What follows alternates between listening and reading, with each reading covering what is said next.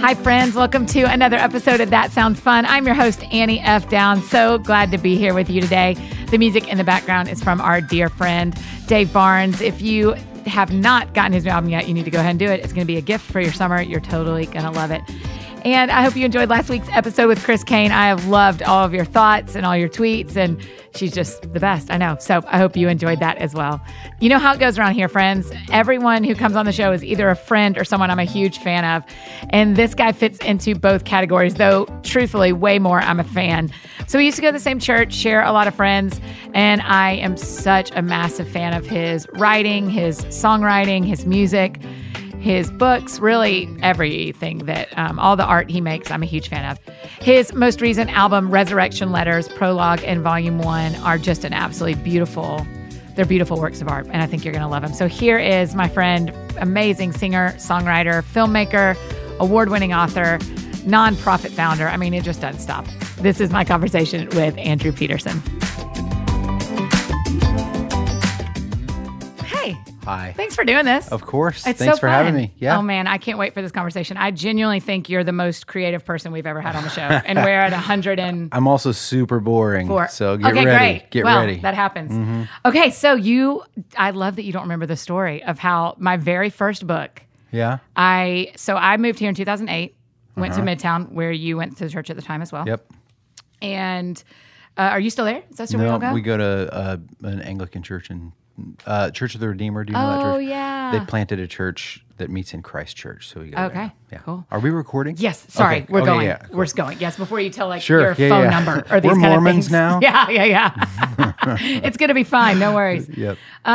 Okay, so when I moved here in 2008, I was working on my first book, and maybe we were all in line to see Third Day at the big arena at Bridgestone. At Bridgestone. And we were going through the meet and greet. Oh, because Switchfoot was playing with them. Yes. Yes. And we were in line beside each other, and it was you and your wife and me and some of my friends. And I just said to you, I hate my book. I was like, I hate it so much, and I want to quit. And I was like, what am I supposed to do? And you said, walk away from it for 3 weeks. And if you still hate it, after 3 weeks, stop writing it. Wow. And I didn't hate it. I And now I have a job. zero memory of saying that. So fair. You don't have That's to. Because I was amazing. like a 20-something-year-old girl who just happened to go to your church. And is that what you have to did? remember You walked me. away from it and you And it's came back and yeah. you were like, I'm going to finish this thing. Yep. And so I Awesome. finished it a year later. We pitched it for a year, got 47 no's from publishers. Right? Are you serious? 100%. I don't know if I 47. could take 47 no's. Yeah, my agent did. I didn't. Luckily. Okay. Right? I didn't personally see them all. Still, and wow. then I self-published it because I was like, well, I finished it. Yeah. And so I might as well tell my grandkids I put a book on a shelf one time. Yeah. And then one of the publishers picked it up, and we've been Good rolling for since you. then. So we're 8 deep now. I love that you just took charge. Right? Because yeah. And Why? Say why. It's so That's a good complicating. question. People ask about publishing pretty regularly. Yeah. And it's such a weird, music is the same way now. It's like, it's easier than ever to put something into the world, but it's as hard as it's ever been to get with a real publisher or a real record label. You know what I mean? But and real is in quotes because that's so perceived. That's Don't probably you think? totally. Yeah. On the other hand, if you have a system in place, if you have friends who are good editors or good readers who are going to hack away at your book and force it to be better. The problem with self-publishing, quote unquote, is when people put out a book, but it's lame. Yeah. And every book is lame in the beginning. That's every right. book is lame. That's the thing. The only reason any book is good is because it's been beat up by good editors and Yes. friends who are willing to be, kind but firm. And so that's the trick, I think. When people ask about self-publishing, absolutely self-publish, but put something into the world that you've really, truly, humbly tried to make as good and beautiful as you can. You know what I mean? Right. Because the artifact is just the book itself is not the thing that's powerful, it's what's inside it, you know? And so make what's inside it as awesome as possible. Yeah. I often first. think I wish people could read the first draft of my book and what they actually get to read. Because they would feel so much better. I would feel man, terrible. I know, I'd be I so know. embarrassed. But the world would go, oh, it changes that much? I mean, Yeah. one of mine we rewrote. I mean, gosh, I can't imagine how much my editor did. She should have been a with on the cover. Did you do it in? Is it in Word? Like, do you write in Word? I originally wrote in Word. Now I'm in Scrivener. Okay. Yeah. So I don't know how Scrivener works, but with Word, you know that how there's the comments in the margin. Yeah. You turn on track changes. Yeah, when you do the and editing. It's like if they're editing, they'll write a comment. It's a red bubble. Yep. And then there's like anything they change is red. And I remember my first book, I opened up the editor sent me the file, and I opened it up and just cringed because the very first page. So much. And then after a while, you get used to it, and then I start craving it. I'm like, if 200 pages in, if there's a page that doesn't have any red, I think she fell asleep. Yeah. You know what I mean? You're like, I'm why'd you hate no. everything here? Why, or why didn't you edit more? Because you begin to see how much better the book is, how much all of your blind spots, all that stuff. So I crave that now. Do you do a read aloud? That's the last thing I do before I turn it in is read it out loud. Totally. Because that's when you catch these like, oh my gosh, I can't believe it sounded like that. Yeah, exactly. And that's part of half the battle is finding your voice, which in that case it's literal. But like with songwriting, one of my favorite little bits of wisdom that I got from Andy Gullahorn, who's a great songwriter, he said, write it like you would say it. So when I've been stuck in a song before, and just beating my head against the wall with a piece of music, but I can't find a way into the song, Andy will just go, who are you writing it for? And tell me, what would you say to that person? And that's unstuck me so many times because you think that it's got to be flowery. You think that it's got to be this like solid, amazing thing. But actually, no, it just needs to be you. Yeah. How would you say it?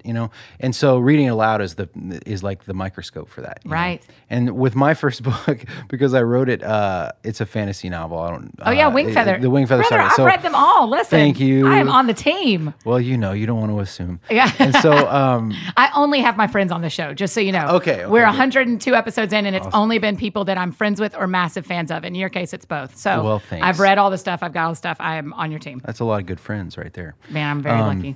But I read the whole thing aloud in a British accent. No. I did. Did I you? went up in my office and I was like, a long time ago in a galaxy far, far away.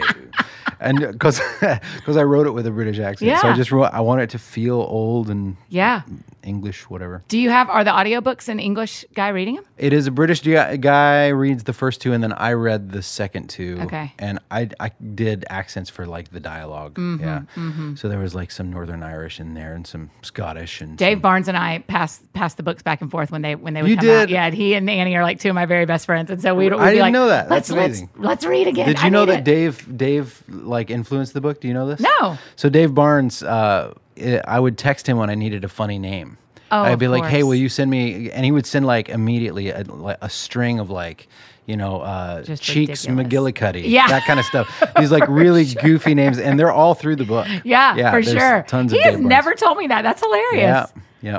Of course he did. Yes. He was on the show last week, 2 weeks ago, because we did a whole show about the World Cup coming, and he's such a soccer He's a big expert. soccer fan. Yeah, so I was like, you're the right guy.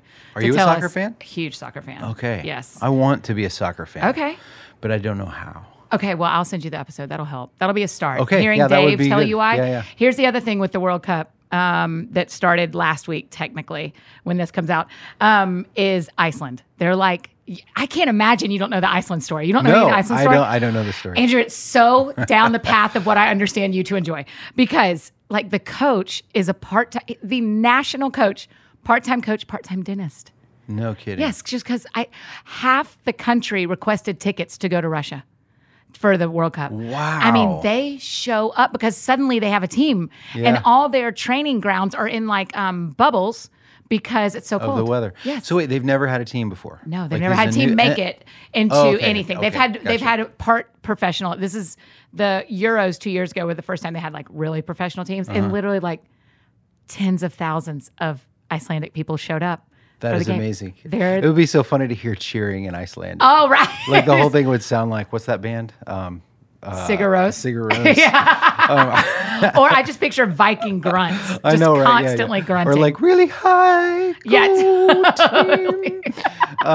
So that should be your start. Is go That's Iceland. good to know. Yeah. Watch Iceland, just because they're going to be a sweet little Cinderella story, hopefully, and they're all blonde and man. Well, we watched buns some of the soccer in the Olympics. Wait, is soccer in the Olympics? Yeah. It is, right?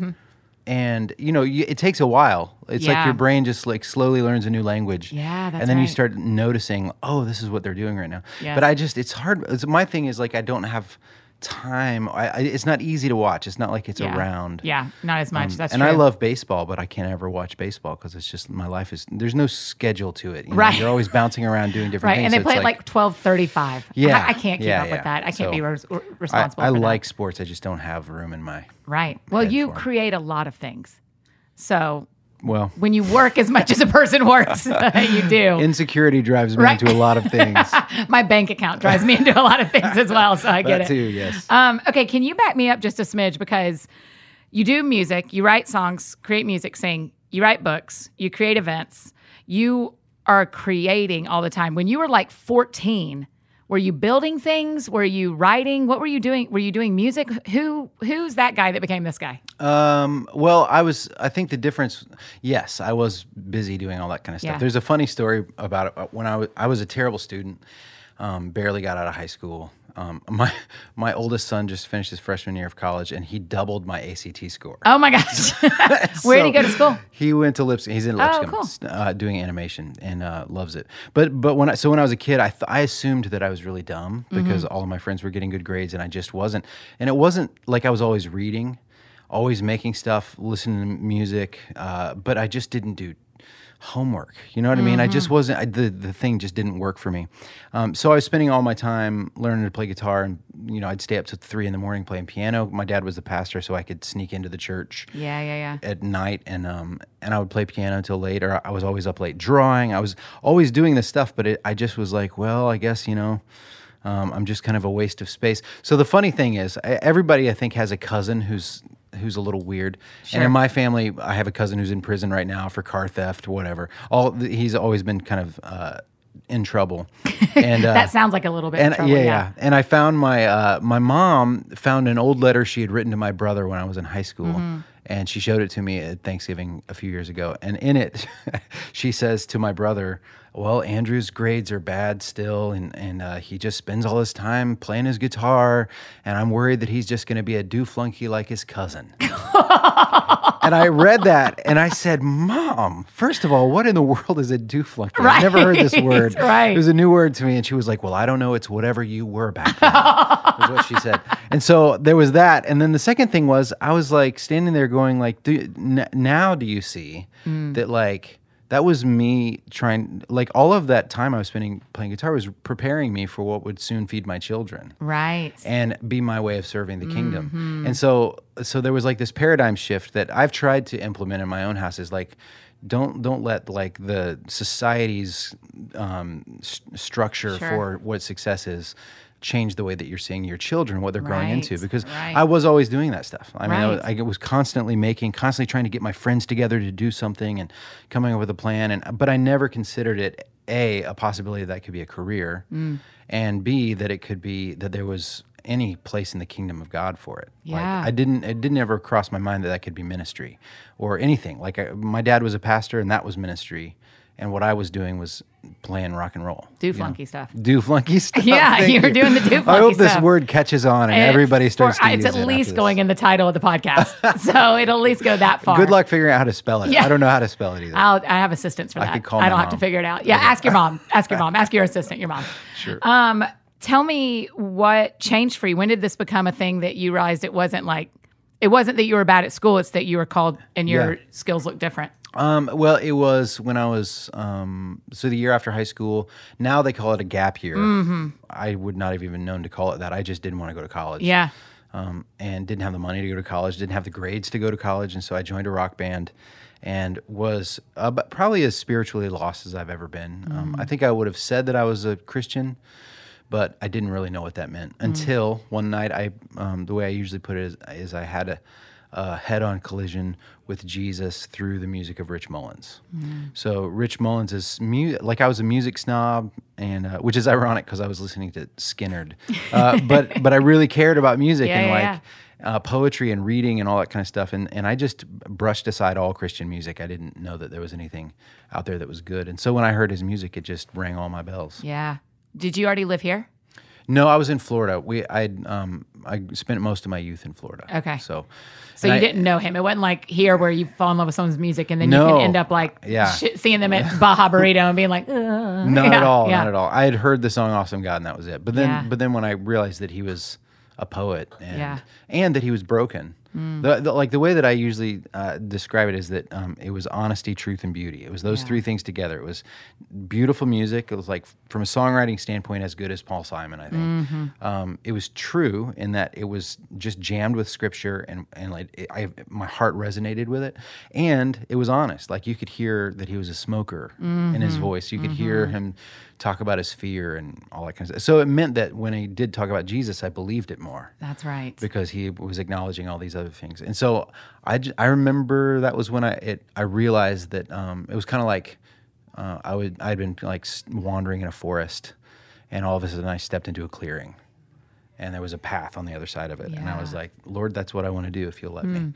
And so so then, he takes all, that's what I've been doing ever since, and so in one way or another. Did you become friends with Rich before he passed away? No, I met him a couple times, but they were both just fanboy moments. Yeah, I'm super embarrassed about About it, that those exist. Pretty embarrassing. And Mitch McVicker was the guy that he toured with before he died, and I got to be friends with Mitch. And I asked him one time, I was like, "Do you remember that I actually saw you play with Rich one time?" He was like, "Oh yeah, in Florida," and I was horrified. You're I was like, "No, you don't want it. Please don't tell me you remember." I was like, "Do you remember that I gave you my demo CD?" And he was like, "Yep." And then there was silence. And I said, "Did you guys ever listen to it?" And he said, "Yeah, we hated it." And I would have hated it too. It was terrible. But it's so funny that my hero heard my music before he died, and he didn't like it. Anyway, it's okay now. There's no way for me to talk about my my love of the gospel without Rich Mullins coming to mind. So for our friends who are listening that have never been introduced to Rich Mullins, but they're like going to hop on iTunes and get a record today, what do you suggest? It's an album called A Liturgy, a Legacy, and a Ragamuffin Band. It's a long title, but it's like, everybody agrees it's like his masterwork. Oh, okay. And I think it's up there with like Graceland and the first Counting Crows record, and like Blood on the Tracks by Bob Dylan. It sounds amazing, and the songs are amazing, but you might need to give it 5 spins before it unlocks itself to you. Okay. So I would say, like, go buy it and listen to it 5 times. No one does that anymore, do they? We don't listen to records 5 times. It's the saddest thing. It's the saddest thing. I had a moment. My new record came out a few months ago, and my favorite part of the record process is the liner notes. Yeah. Where like you get to like write the thank yous. The thank yous, same with writing for me. Like putting all the lyrics together. Like, I've never, how am I going to format the lyrics? And all that stuff is so fun. And I was doing it this time, and I was like, why am I doing this? Nobody's going to see these liner notes. Everybody's listening on iTunes and Spotify, and they're not going to like. Isn't that tragic? It is, because I love reading liner. Well, I mean, the reader in me, right? The author in me. I love reading liner notes. But when I was a kid, man, like I was fascinated. I was like, who are the people? Oh, I would just pour. I didn't know the names, but I'm like, somebody played drums on this. Oh, that was a glockenspiel? Yeah, that's right. That kind of stuff. That's right. It's all. I wish that whoever's in charge, if they hear this, add a link to the page of every album so you can look at the credits. See. You're right. You've It would told be the right amazing. people. Yeah, By yeah, telling good. me, really. By telling you, everybody's You're like, gonna if know. Annie knows, now's Yes. the right, now Yes. it'll be taken care of. So Can you also have somebody add to the Oxford English Dictionary the word dooflunky? Yeah, for sure that's That done. would be good. You don't have to worry about that. That's already in the works. Let's talk about the new album. Can we do that? Sure. I love that Resurrection Letters Part 2, Volume 2 existed before Volume 1. Here's the thing I say behind your back. Okay. Your brain is just so brilliant. You do things man. differently. So the rest of us that are creative in this town, I'm one of the people who watches you and goes like, man, how do I train my brain? What are the exercises to get my brain to do some of the creative stuff that Andrew does? So tell why Volume 2 came out before Volume 1. Sure. Well, a lot of it is just following clues. I remember Sally Lloyd Jones describing writing that way. She was like, writing is following clues. And so I feel that way, in a meta way and a macro way. Like it's like songwriting is that way, but also my whole career has been that way. Where like I've tried to just, if I have a sense that something is supposed to be a certain way, then I try to pay attention to it. Whether I do it or not, like I'm like willing to change tactics if I sense it, because what if it's the Holy Spirit kind of leading you somewhere? So that was what happened. I was making this record 10 years ago or whatever, and The Volume 2. Volume 2, yeah. But it was called Resurrection Letters, and it was about kind of the shockwave effect of the resurrection on our lives. But in the middle, like halfway through the album, I just had this weird sense. I was like, this feels like part 2. of a bigger work. I was wow. like, this feels like the answer to another album. If only I had time to go back and write a bunch of songs about the resurrection of Jesus to set up this album. But then I was like, wouldn't it be cool? Yeah, I feel like it was kind of around the time Star Wars prequels that were coming out. Yeah. And I was like, what if we were to do this? It'd be good for marketing. And I convinced the label somehow. Yeah. And they said yes. And then I spent the next 10 years explaining this again and again, thinking, I've made a terrible mistake. What have I done here? Yes. And it's also like people would email me over the last 10 years being like, man, you must have some big plan in mind for volume 1. You've been working on it for so long. And it's like, nope. Haven't even gotten to it yet. I was avoiding it with all of my power because I was so you scared. put out other records in between. Yeah, 3 or 4. Yeah. You And were books, scared yeah. of it. Terrified, yeah. Why? Because I'm a Christian. Like the older that I've gotten and the more I've read, I've come to realize that the resurrection is just the heart of the story. Mm-hmm. And I just finished reading Acts, and this makes me sound super Bible-y.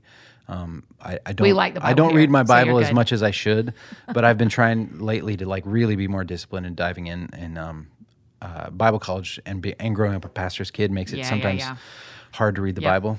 So one of my respect that. prayers is like, help me to be amazed by it again, And so that happened just a few days ago. I was finishing Acts, and I was so struck by how many times Paul talks about the resurrection. It is always a part of his sermon.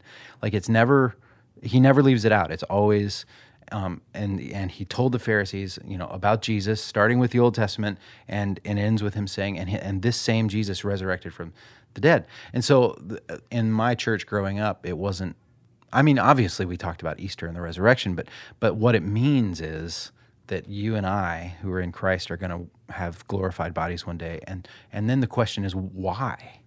Like, why will we have these glorified bodies? And it's to care for the new Eden, that there's going to be a new earth that God has going to invite us into, and to say, now take care of it in a redeemed way, which is somehow more beautiful than it could have been otherwise. And so that just thrills me. And that's not like me. It's N.T. Wright and C.S. Lewis and guys like that. And so it felt so important. I was like, how do I write a bunch of songs that will capture the wonder of what the resurrection implies about us, and just the nitty-gritty details of the actual story of like, it's amazing. It's so good. Who could have invented it, Yeah. And that's one of the things that I love about it, is that Jesus told the disciples several times, the Son of Man is going to be betrayed in the hands of men, crucified, and on the third day rise again. Explicitly told them what was going to happen. And then when it happened, their minds melted. They were like, what? Right. We had no idea. So it was just like, it's so much bigger and more beautiful than our imaginations can handle. So writing 10 songs about that, oh my goodness, it was terrifying. Yeah. And so I forget why it just felt right again last fall to do it. And then it, we were working on the album, and then we felt like, man, how can we write about the resurrection without writing about the crucifixion? So then that led to the EP. So anyway, it was this. I didn't have some master plan. I was just trying to make it up as I go. That's super infuriating for people who think you have a master plan and think that I can learn how to have a master plan. Right. But I can't. But when you write your books, do you? I mean, you probably start with some sense of what the book's going to be And then about. But it's when you're never done, that. it's Yeah. always That's right. different. That's right, because you follow I mean, that's really true, is you follow what is happening. And I mean, literally sitting beside you is my next, paper copy of my next one. And I'm still like, where did that come from? It's crazy. I wasn't going to tell any of that. that is No, I really nuts. want to read it. Yeah, no, well, you are welcome to. But so one of the things I love to ask my friends who come, well, for starters, have you read N.T. Wright's book about Paul yet? No, I want to. Oh, it's very that's thick. the controversial one, right? Oh, I hope so. Because some people have like serious issues with N.T. Wright because of his Tell me view more. of the atonement, I guess. It's like Presbyterians are super wary of him. Oh, really? Yeah, from what I've heard. And I'm not theological enough to really get the nuances of Nor why. But man, I love him. I love him. So much. Like, especially Surprised by Hope. I think everybody should read it. Yeah. You're being a good resource. We just did in May, we did this survey to any listener who wanted to tell us about it. And we had like a lot of people answer. And like 80% of them are like, we love to buy the books and the CDs that the people on the show recommend. Oh, they're like, that's okay. where we decide what we're listening to. So the more you tell me things people should listen to, I mean, obviously we're going to talk about your stuff, but that kind of stuff that's what people love, is going like, the artists that I love and respect want to read Surprised by Hope. Sure. And so that's what I want to read too. Well, read it. I love that. Yeah. Yeah. Especially if you grew up in the church in America. Like, I'm a pastor's kid, so I heard so many sermons, but I had a very hazy sense of of eschatology, of like what this whole thing is going toward. Yeah. It was like Looney Tunes had probably informed me about heaven more than Scripture had. You know what I mean? Right. So we have these pictures that are ingrained in our imagination of the clouds and the angels and all that stuff, and that's just not it. That's not what Scripture tells us. Not it. So N.T. Wright gets to the heart of it in a beautiful way. The Paul one's great. I historically don't get along great with Paul, and so, but I need to. Yeah. I recognize where the issue lies, and it's not Paul's alone. Yeah. It's ways the bigger brunt is on Annie, and so I'm trying to read. I mean, my pastor here at Crosspoint bought me a book that says why you should like Paul. Literally, like why you should like Paul. I mean, I was like, okay. So there are enough people with issues with Paul that there need to be books convincing you. Yeah. Yeah. Okay. A question we love to ask friends who come on the show. It just comes up a lot, and you're talking around it a little bit. How do you hear God? What does it sound like for you to hear God? Wow. There have been very few times that I've had this real zing of a sense of him speaking to me. I'm always a little envious when people say, God told them something. Envious and suspicious. Yeah. If I'm honest. Yeah, sure. To me, it tends to be my community. It's like, how do I put it? Well, obviously, art and music and books and stories and all that kind of stuff. That's been one of the ways. I try, and Frederick Buechner recommends that you pay attention to the moments in your life when you cry without knowing why. Yeah. He said, those are holy moments. Pay attention.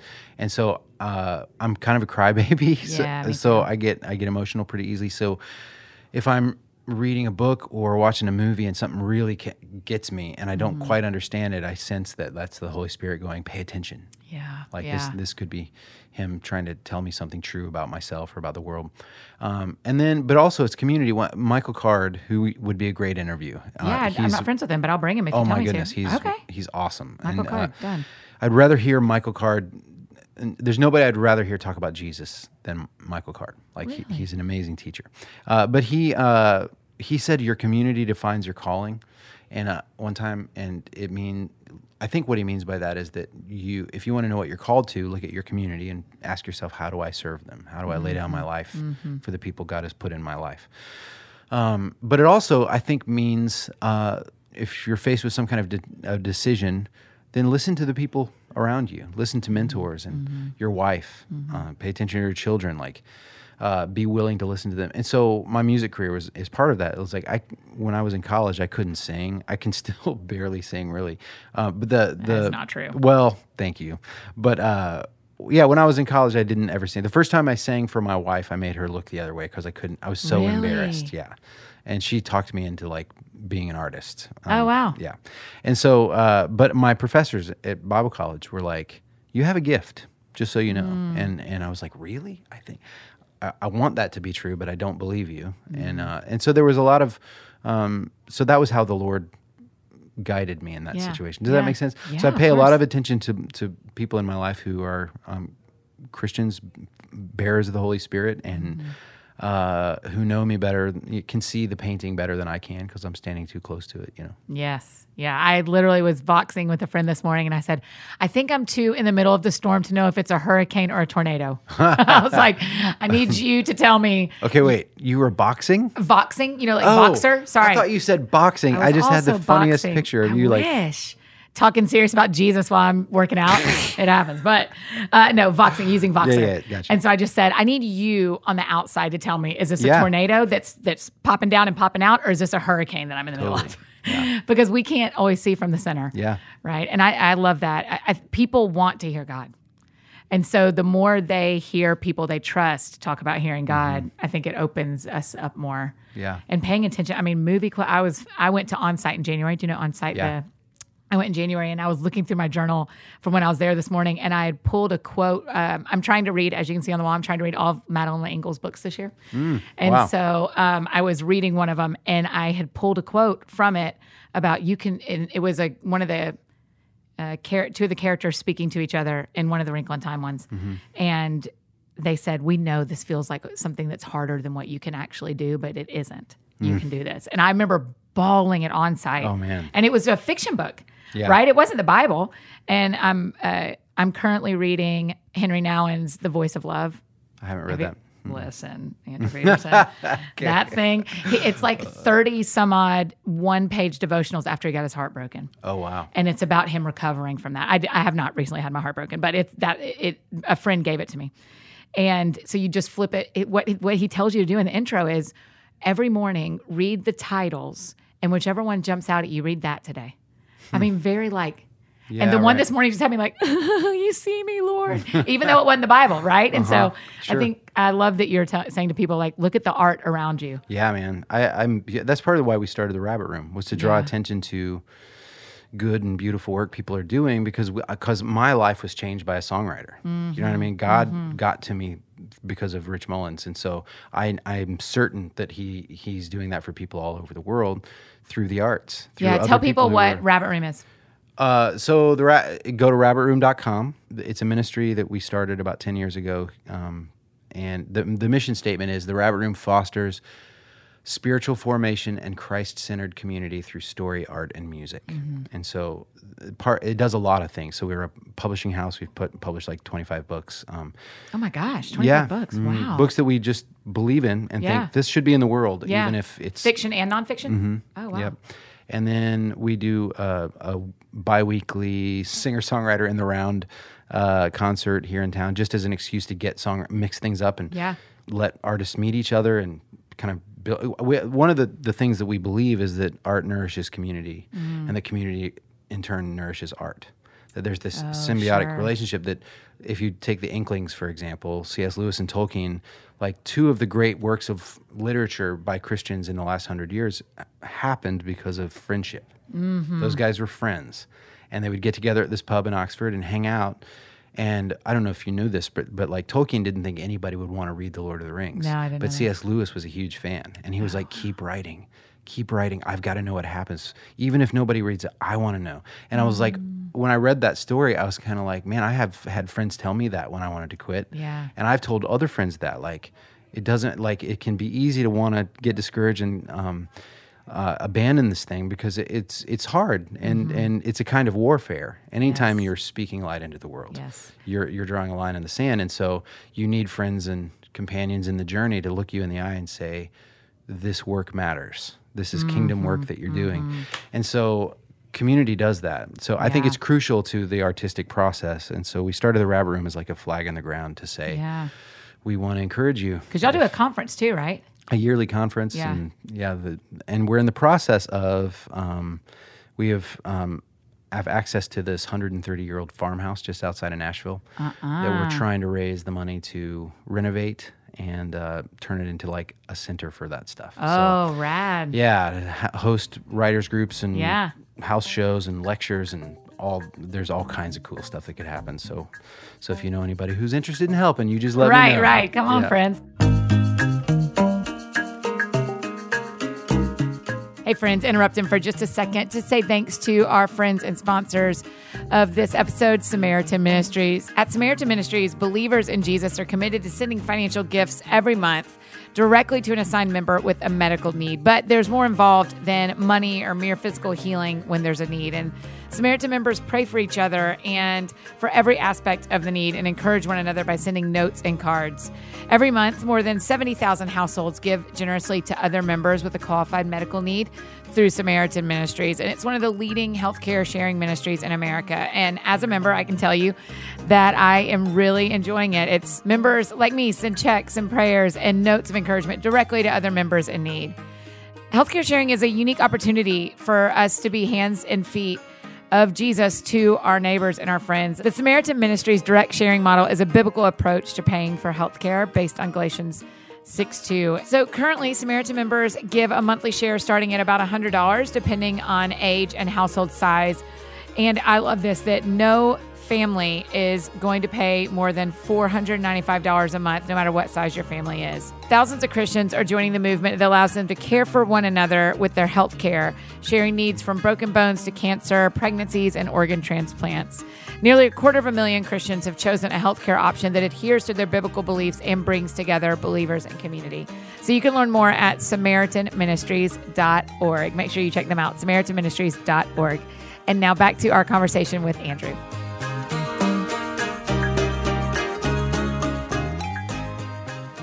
Do you know who we share rabbit roomie is? Lanier Ivester. Oh, I love her. Right? She's the best. So I grew up in Atlanta. Yeah. So we grew up, she used to work as a teenager at my grandmother's bookstore. No kidding. So I've known her and her family since I was Did my she whole dress life. like a movie star even then? Uh-huh. Yes, Wow. absolutely. She they would wear was like antebellum dresses sometimes. Yeah. I mean, they did not play around. You know that family. They're the best. Totally, man. They're so amazing. creative. They really do look like a Hollywood couple from the 20s. Yeah, they do. Yeah. Yeah, it's incredible. And and you have as well, but reading along with her and living along with her as her home that she had put so much love and energy into burns down and they have to rebuild it. I've never watched anything like that. Mm-hmm. And it made me ask such real questions to God of like, hey, listen, this family has I'm getting teary saying it to you. This family has asked a lot, asked you to provide for them, and you haven't done what they thought, and then their house burns down? Mm-hmm. Like, what tell me more. Tell me more about that. Mm-hmm. And I think Lanier has been, some of the stuff Lanier has written has been God answering me about what he was doing. Good. You know what I mean? Mm-hmm. And so, which is why we have to keep writing. Yeah. Because like what you just said is the oldest question. Right. It is. Right. It's like, that's Job, the oldest book in the Bible. It's like, that has been the thing. Like I've had that conversation with the Lord many times. Yeah. Like when it's frustrating my career or my family, whatever it may be, I've been like, I'm trying to be a good boy. Yeah. Like, I'm not very good at it. I fail. I do all this stuff, but like, I'm trying, you know, isn't that enough for you to give me what I want? Right. Is what it boils down to. That's it. That's what it boils down to. And then you go, oh, that's right, you know. And there's that beautiful C.S. Lewis quote where he says, you know, after you throw your fit or whatever, and there's this sense that God says, hush, child. Mm-hmm. You don't understand. It's going to be okay. Yeah. I've sensed that a lot. But with Lanier and with those guys, it was heartbreaking to hear what happened to their house and their dogs. Yeah. All that stuff. It was bad. And yet I just really, I'm resonating with you. Yeah. And depending on what I have for breakfast, I believe that it's going to be okay. Yeah, and right. Other times I don't, you know what I mean? Right. And one of my, I don't know if this is appropriate, but the Jamie, I went through like a depression a few years ago. And part of the reason this Resurrection Letters album about the resurrection this year has been so healing is because it's all joyful. Because my last 2 or 3 albums, I feel like really wrestled with some heavy stuff. Yeah. And it felt so good to just do a tour where I was singing happy songs. Yeah, I bet. It's like, I told everybody on the tour, I was like, it's Easter and we're Christians and we're going to have a party for the next 90 minutes. Yeah, there you go. If you want sad songs, check back with me in 3 months. Give me a little time. But going through this season, I don't know if it was like clinical depression or not, but it was some kind of depression. Sure. And was in, counseling with Al Andrews here in town. And just wrestling through a whole bunch of stuff. But there were days when I would just sit on the couch and cry without knowing why I was crying. Yeah. And my kids would see me, they're in high school. They'd walk in the room and be like, Papa, are you okay? And I'd be like, no. Yeah. But I don't know what's wrong. But in that season, Jamie, who I can't imagine, she was amazing through the whole process. She would walk into the room and see me sitting there looking off into nowhere crying. And she would stand in front of me and grab my face and make me look at her in the eye. She would hold my face in her hands and she would say, something good is coming. And she would just repeat it. Something good is coming. Something good is coming. And that's the Christian story. Yes. And that is the Christian story, because I think the thing that Christian culture sold in the 90s was how good this was going to be, right? I don't think anybody did it intentionally. I don't think there was ever a youth pastor who was like, I just need my numbers to go up, so I'm going to tell the kids it'll be really good. I don't think that was it. But I think the best thing I can do with my art is tell people it's not okay. Like, this is harder than we thought it was going to be. That is okay. God is still consistent. God's still God. I mean, and that is what we have to spend our lives doing, is remembering who God is. So you are right. Will you talk about Sower Song? Yeah. Because it may be, of all your songs, which I love a lot of them, I love the one you wrote for Sky, Be Kind to Yourself. My gosh. Do women talk to you about that song all the time?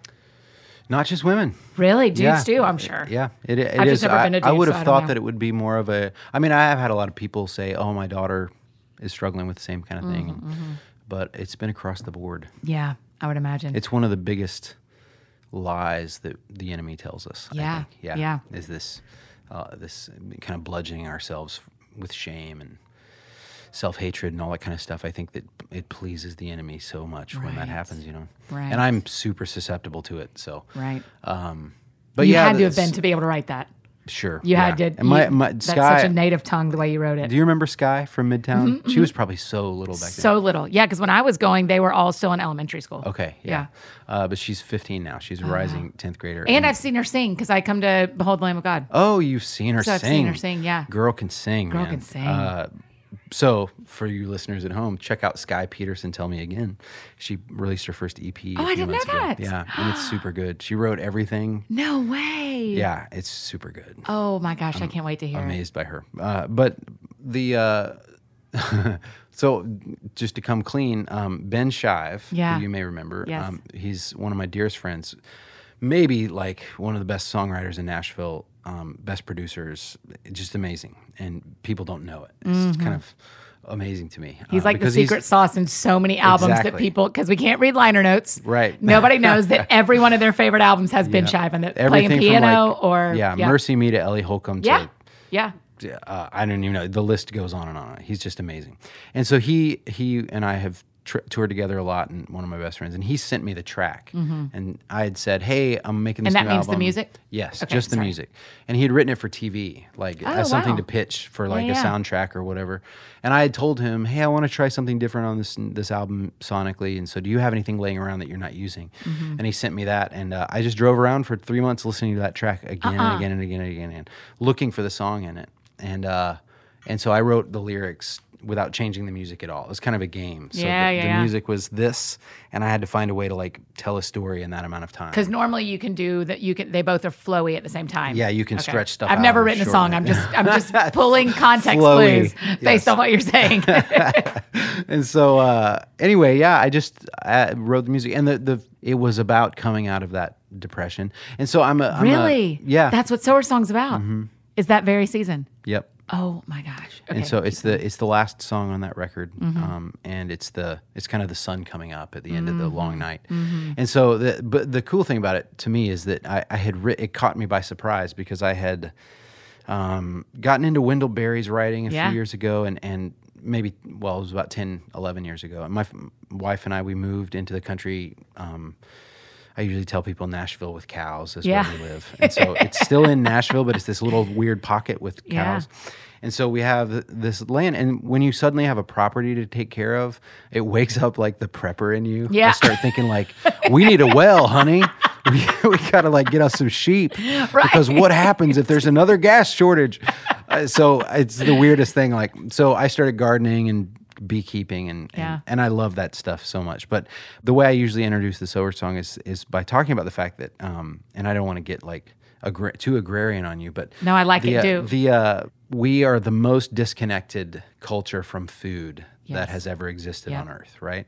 So few people in our culture know where their food comes from, grow their own food. It just doesn't happen, Right. and that's what it is. But one of the things I learned by having a garden and learning to take care of the land was that the Lord was speaking to me through it. Like, if you want to know how, that may get back to that question better than anything else. on. People say, there's 2 books of Revelation. There's Scripture and there's nature. So if that's, I forget That's who said really it, good. Martin Luther or You somebody did. smart. Quote Andrew Peterson. That's Sure, I'll take it.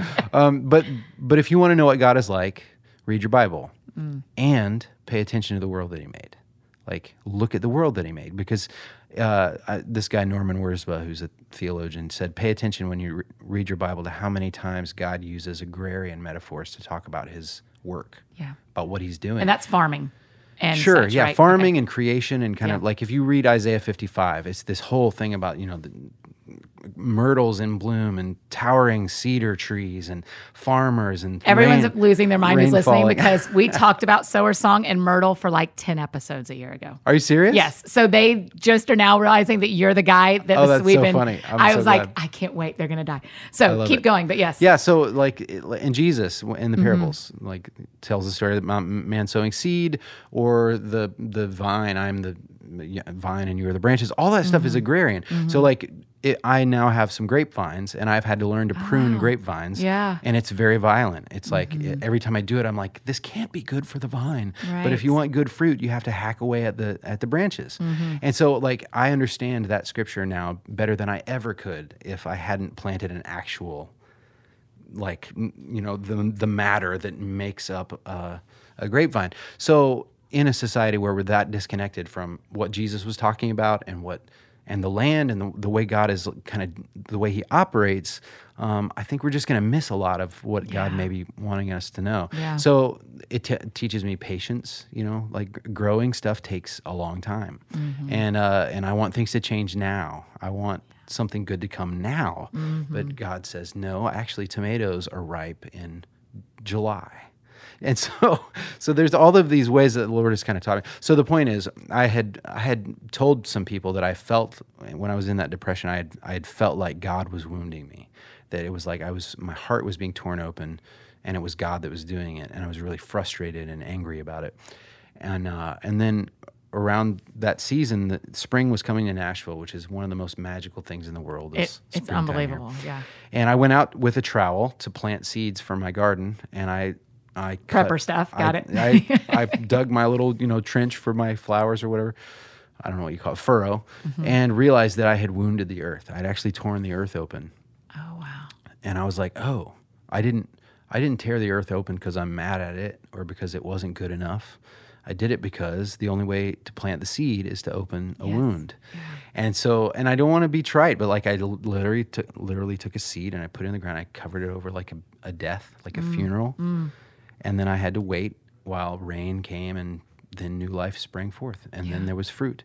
And it's like Jesus saying, the Son of Man is going to be betrayed into the hands of men, and on the third day he's going to rise again. It's like he's telling us again and again, this is how I work. And we want it to be different, but it's just not. So the Sower Song came from that realization that if I am going to bear fruit for the kingdom, and I want to be his man through and through, then what you're signing up for, if you pay attention to what Jesus says in Mark, is like, take up your cross and follow me. Like, this is going to hurt. You're going to get wounded, but never because, like when you're in Christ, it's never because he's angry with you again. It's because this is the only way. And so there's something. It's the right way too. Yeah. He could come up with other ways, but this is the only way that's right for us. I think so. Yeah. And I think that there's something about that wounding that we'll understand one of these days, that the scars, like when Jesus resurrected, his scars were still there. That's really significant, I think, because they make him more glorious and not less. Yes. So like when he says, behold the wounds in my hands and my side, whatever, it's like that is more beautiful than if God had just wiped the slate clean and he had come back all squeaky clean. But no, he carries the scars into the new creation, and they make it more beautiful. Yeah. So that gives me such hope for the times I have been wounded, the times whatever. It's like somehow the Lord is going to thwart the enemy's best efforts to destroy, and he's going to incorporate. So one of the ways that I tend to put it is that what we're headed for it's not that God is making a new world, it's that God is making the world new. And that's better, right? It's not that he's wiping the slate clean and starting over. He's taking what was broken and refashioning that thing into something more beautiful than it could have been otherwise. And that's what we're in for. Yeah, it is. Literally the myrtle thing. I mean, I got deep into it. I studied it. I watched a video about myrtle oil, because I don't know. It was one of those things. I mean, I feel like it was really significant for me for a season. And so it felt like God going like, hey, did you notice that when Andrew sang that, he didn't just say any flower, he said myrtle. And I was like, why did God pick that? Why did he say thorn bushes will bloom myrtle, and why cedar? Yeah. Like, why not pine trees? It's not just because it was in Israel, but why? Yeah. And then when you dig into what those things mean to the people, It's unbelievable. I'm going to go back and listen to your podcast. Oh my I gosh. wanna We'll hear have all to, this. I'm not kidding you. We're going to have to fight. Like, I would have teachers on and be like, hey, real quick, while I've got you, what does myrtle mean to you? No joke. I was asking everybody. But because I'll just tell you that did you study myrtle at all when you were doing this? There's a whole thing about new life.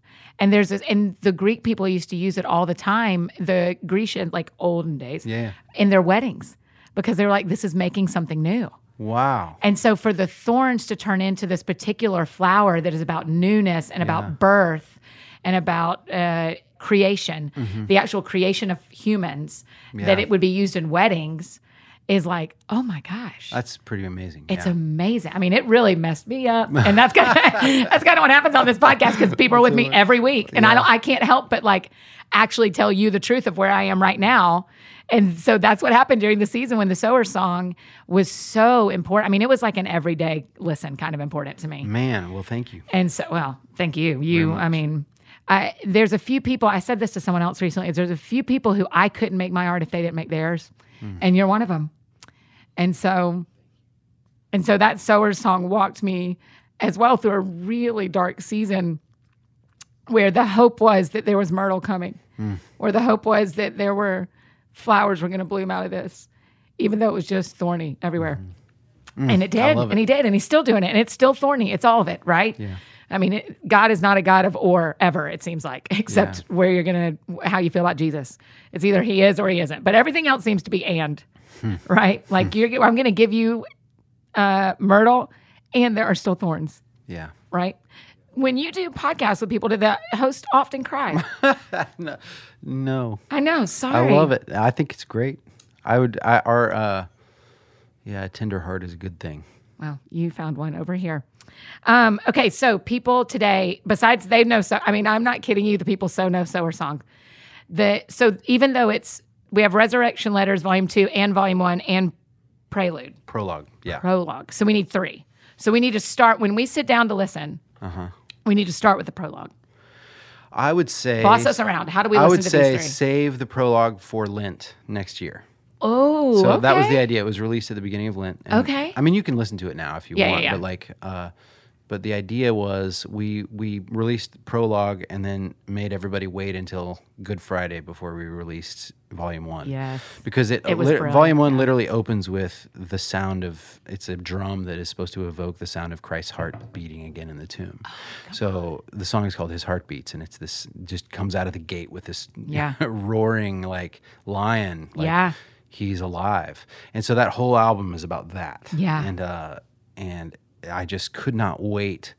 My hope was that it would be the album that every year people would think, let's put that on. Like we do with Behold the Lamb of God. Yeah, that was the. You literally have us from like Thanksgiving to like mid-April. I'm working on a Halloween record. Right. You need what does the church call it? Normal time? What is this Ordinary called? time. Ordinary time. You're going to need to do some ordinary time albums. I thought about that actually, and that's the rest of my albums. Yeah, there you go. The rest of them fit in. You can right now you can listen to any of them you want, but come Christmas, Behold the Lamb of God. Do you still enjoy touring that? I love it. Yeah.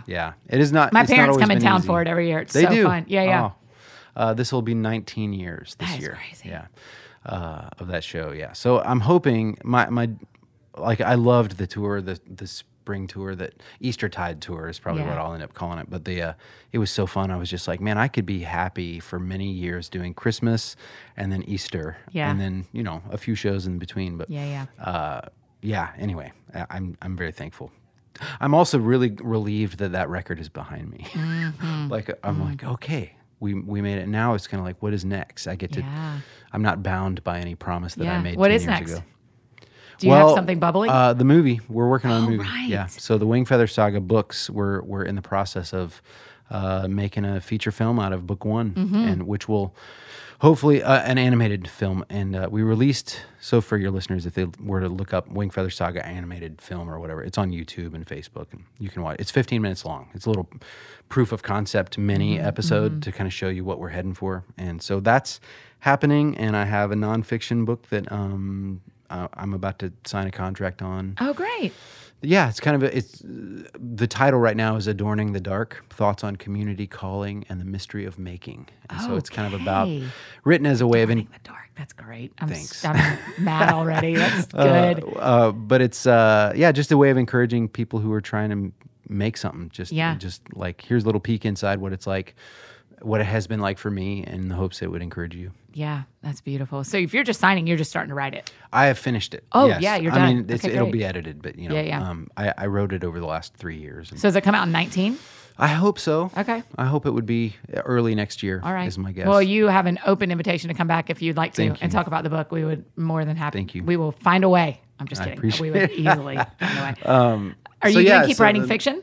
Yes. Okay. That's what I just started, kind of like dusting off that part of my brain a few days ago, and tried writing an opening chapter, and was like, fiction's hard. Yeah, fiction's so hard. I don't know how to do it. I have so one novel in me that I can squeeze myself like a rag and can't get it out. It's so hard. It's in there though. It's coming, but Good. You need to do it. I'm trying. It's I think- we set aside, well, the world can't see my calendar, but you can see my calendar. August, we take off every year. And one of my goals this August is to get a good 10,000, 20,000 Good out for you. of the novel. Yeah, you need to do it. I have this theory that part of the reason we love C.S. Lewis and Tolkien and Madeleine L'Engle, Walt Wangren, is because they're theologians who also wrote fiction. Yeah. And there's a certain way of knowing God that you can only know if you have fought your way through a story. Yes. And so, like, part of the reason C.S. Lewis has such insight as a theologian is because he knows stories so well.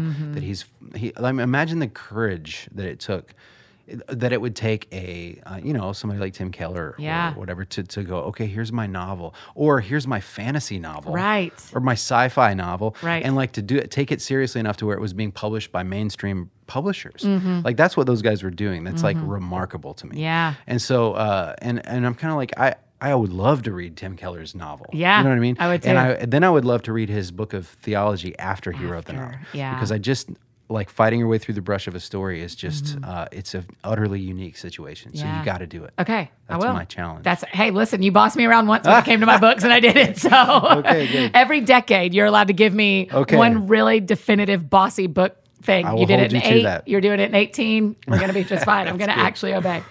So we do one last question. The show's called That Sounds Fun. I'm an Enneagram 7. What's your Enneagram number? I think I'm a 4.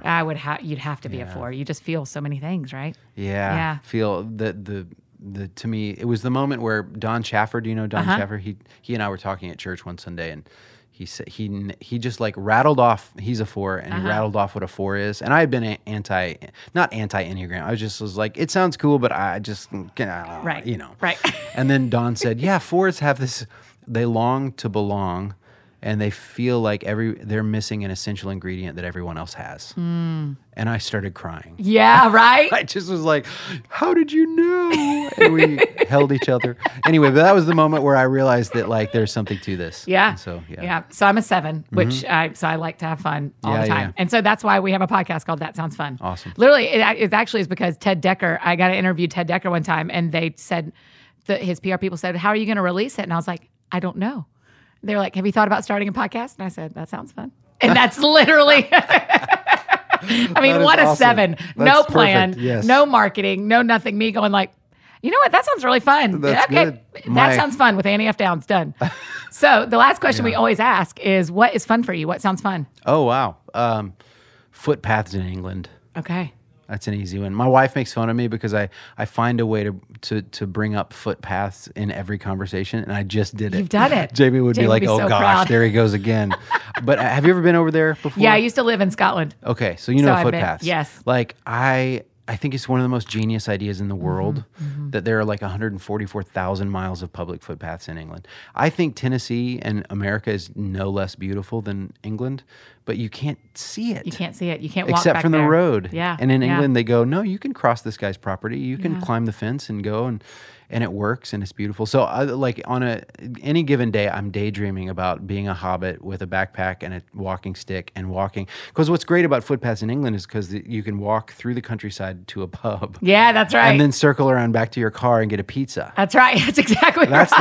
the kind of hiking I want to do. You can get a curry at any moment, Yes, any way you want to. exactly. Where's your favorite place in England?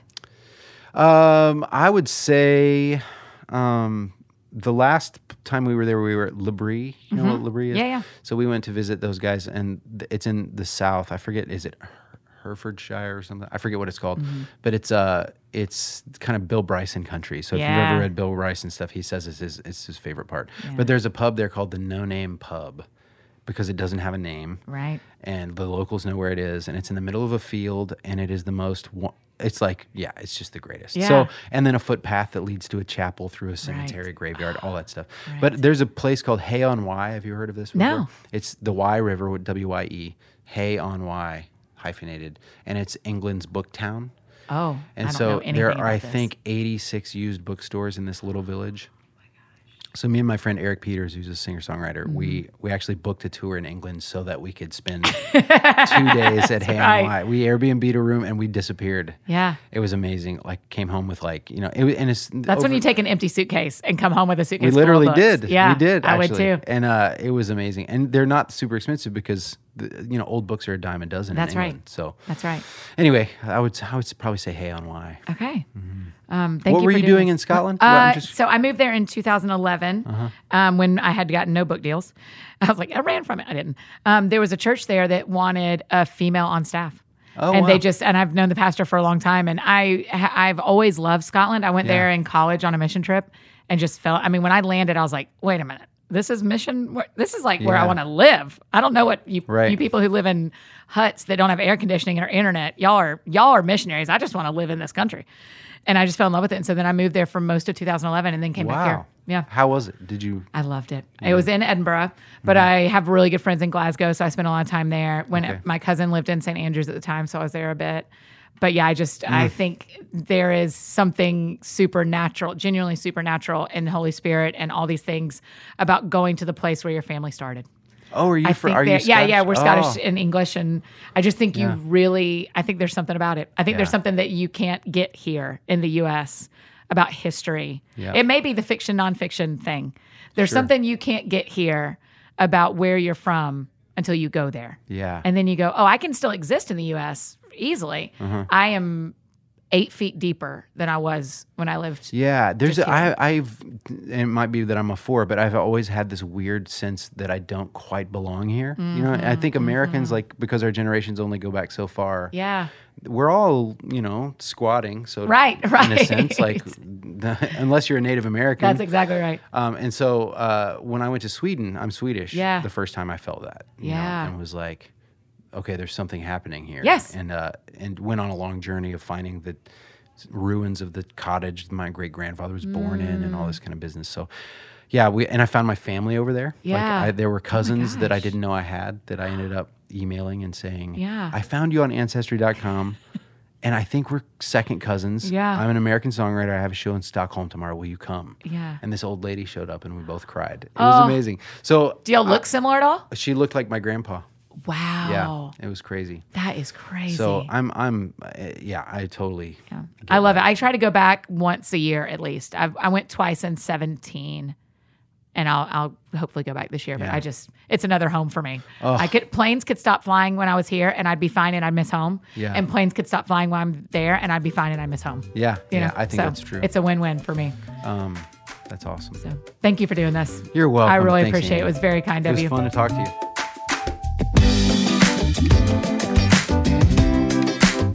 Oh, you guys, I'll tell you what I'm not going to do. I'm not going to apologize for crying, but there were some tears today. That was such a great conversation with Andrew. I hope you enjoyed it.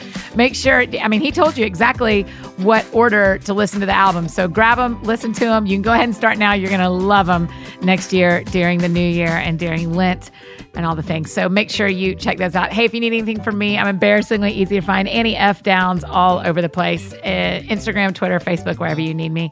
Annie F. Downs. And if you get a chance and want to share this show with someone who, has walked through a hard time, or someone who loves talking about creativity, or someone loves Andrew Peterson, go ahead and share it with them. We just love when you invite your friends to come hang out with us. So if you get a chance to do that, that would be awesome. So I hope you will go outside today, just like Andrew talked about. Go outside, see nature, listen for God in the world that you live in, and do something that sounds fun to you. And we will see you next week.